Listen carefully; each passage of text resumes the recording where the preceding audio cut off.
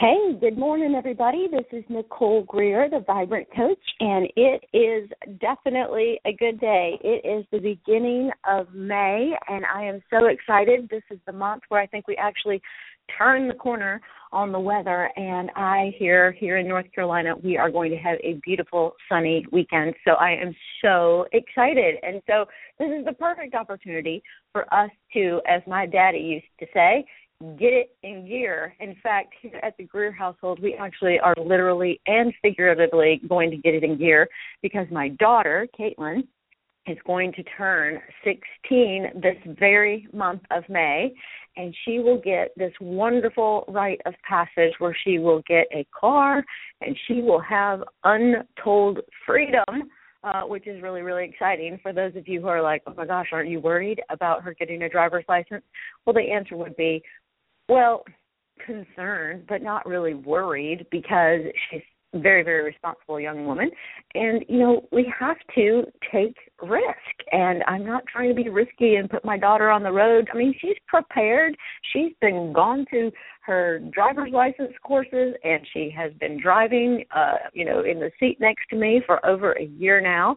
And she has demonstrated that she is, ready to transition. And so we got to let her go. We got to let her drive. And those of you who are like me, I mean, I can remember the day that I got my driver's license. Oh, my. It was in Oconomowoc, Wisconsin. And once I got those keys, it was just like everything shifted. Again, literally and figuratively for me, because it was actually a stick shift that I was driving. And so for those of you who don't know how to drive a stick shift, I really suggest you learn to drive a stick shift. In fact, today we're going to talk about, how do we manually get our transmission engaged here. We're going to talk about that in our own lives. I see that people are very, very fearful about moving into new territory and taking on, freedom that just awaits us out there. So just like my daughter is going to learn to go out on the road and take care of herself and drive around and get from place to place, we too can learn to do that in our own lives. We can learn to, get a destination in mind, get a vision for the future, and we can get ideas about what it's going to be like when we get there. And we simply need to, plug something into the GPS system, get ourselves a destination, get some fuel in the engine, and then press on the gas. So let's talk about today in our time together 7 different questions that help you shift, right? So, for example, in your own life, you probably have this idea of something really fabulous you could accomplish this summer or in the next year of your life or perhaps in the next 10 years of your life. So you've got this destination in mind, but, it's a commitment once you kind of lock it into the GPS. Now, the beautiful thing about a GPS system is a GPS system will, use satellite to help you get going in the right direction. And unfortunately for our lives, we just can't plug in, I'd like to be wealthy, rich, famous, and gorgeous, and it just takes us there. That's just not how it works. The way we need to do it is we need to map out our plan to get where we want to go. And so the first thing you need to understand is you need to ask yourself these 7 powerful questions. And the first powerful question that helps us move toward our destination is, what are the shifts needed in order to get our life going in the right direction? So many, many people tell me, I've got this dream. So, for example, I work with folks, a lot of folks who think they want to write a book, or people who want to make a career transition. So let's talk about career transition today, because I think that's really a great subject matter, and almost everybody is interested in moving their career in a new direction. So let's say that currently you're working in a role and you think this role is not challenging and you've got your eyes set on something bigger. So, for example, let's say that you're working inside of an insurance company and you handle files and do a lot of reporting and tasks around moving the insurance process forward. So more of a customer service role, but you believe that you would be somebody who could really move into leadership. And so if that's the case, and that's the case for many of us, we go from wanting to be somebody who supports the situation to somebody who leads. So at that point, when you ask the question, what shifts are needed, this question opens up, some thinking inside of your mind that reveals, that you're valuing some different things.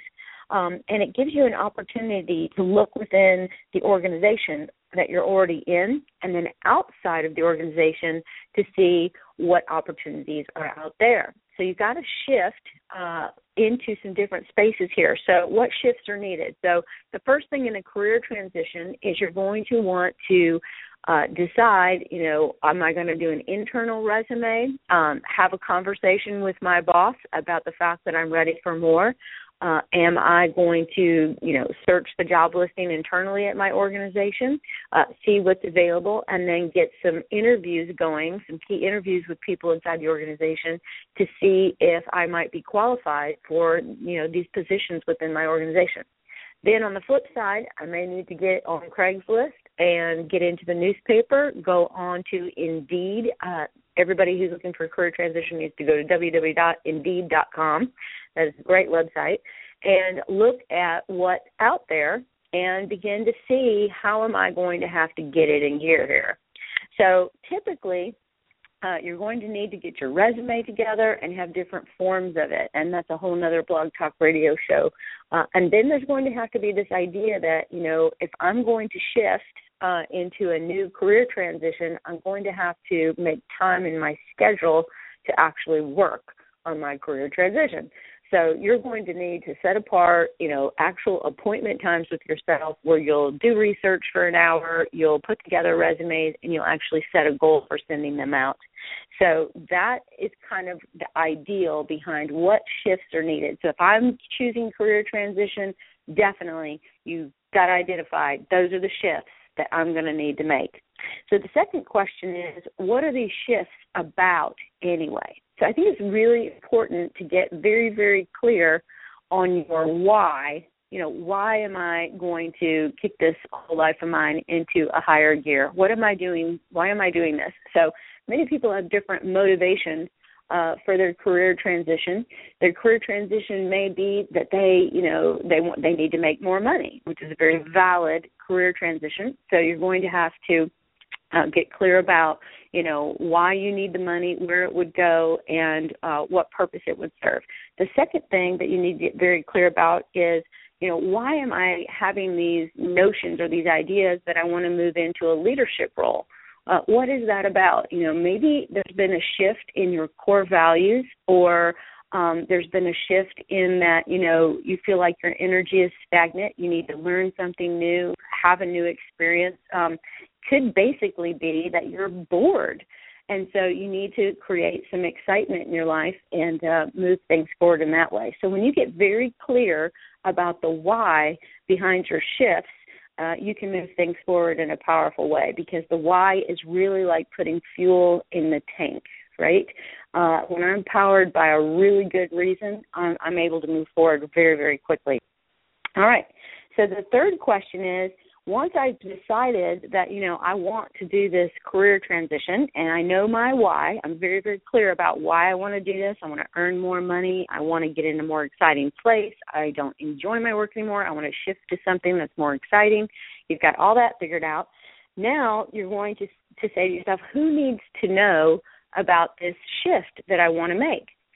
And so you're going to need to take a look at who are the people that share your comfort zone. So in life, we have all these different relationships, from our, partner relationship to our extended nuclear family, and then out into the world, we've got friends, we've got family. We've got to make sure that everybody in our life knows that we are getting things in a different gear and that we're going to move things forward in a powerful way. And the reason is because when you move from your comfort zone to your learning zone, the people that have overlapping comfort zones with you, they are going to feel, you kick it into a higher gear, and this is going to alarm them. So they need to know, hey, I'm making this shift, and it may affect you in these ways. So it's really important to sit down and think about, okay, these are the changes I'm going to make and how they're going to affect the people in your life. Now, at some level, depending on your relationships, you're going to need to ask for permission or you're going to have to get some kind of commitment that they're willing to shift into a different mode with you. In a career transition, it may be that you end up moving to a different area, that you change your hours that you're going to be working, that you are going to, require some kind of schooling or travel, and all of those are the things that other people need to know about your shifts that you're about to make. All right, so question number 4 is, what happens when you decide you want to make these shifts in your life, but then you have skeptics or people who are going to create an obstacle for you to move forward? So this is really important. You can have the fastest car, the full gas tank. You can have your GPS locked in. You could be headed in the right direction. But then, somebody can come along and put up a roadblock. And that can really, really be disheartening.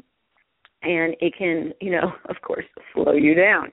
So, you're going to have to get yourself ready to talk with the folks who are going to create roadblocks and be skeptical of your plan.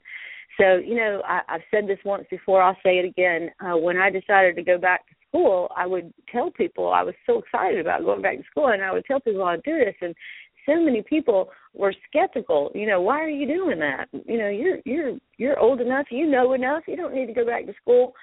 So I had to be prepared, and take on these skeptics and be prepared to understand that people are going to throw up roadblocks and question your thinking.